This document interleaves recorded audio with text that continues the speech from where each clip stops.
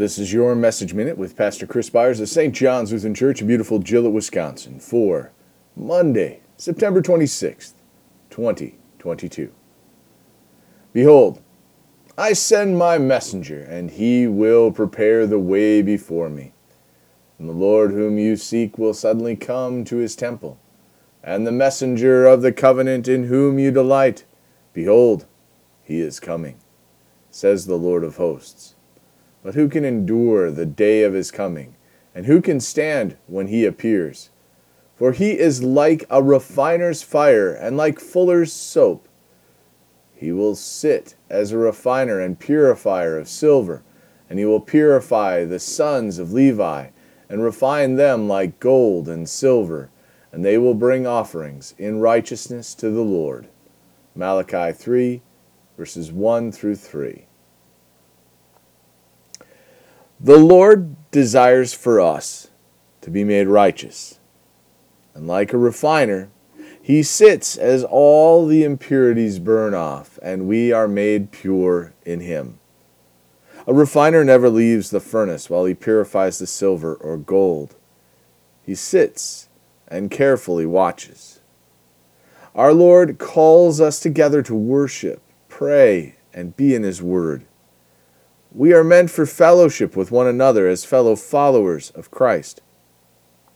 In our time together, we are in the Lord and are being refined in his word. As we are reminded through the law of our shortcomings and failures, we are being purified in the fire, and the word of the gospel enters in as the dross drips away.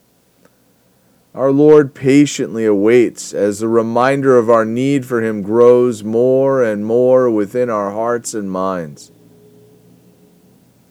The heat of the fire drives us more to find comfort in the word and in prayer. We cry out to our Lord. Our Lord seeks for the fire to take away all those impurities. So like a refiner by the fire awaits as all the dross is burned away and reveals the reflection of the refiner, letting our Lord shine through. Let us pray.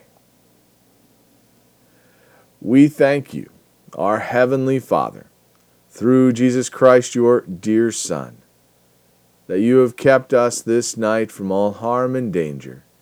And we ask you to protect us this day also from sin and every evil, that in all we do today we may please you. For into your hands we commend ourselves, our bodies and souls, and all that is ours. Let your holy angel watch over us, that the wicked foe have no power over us. Amen.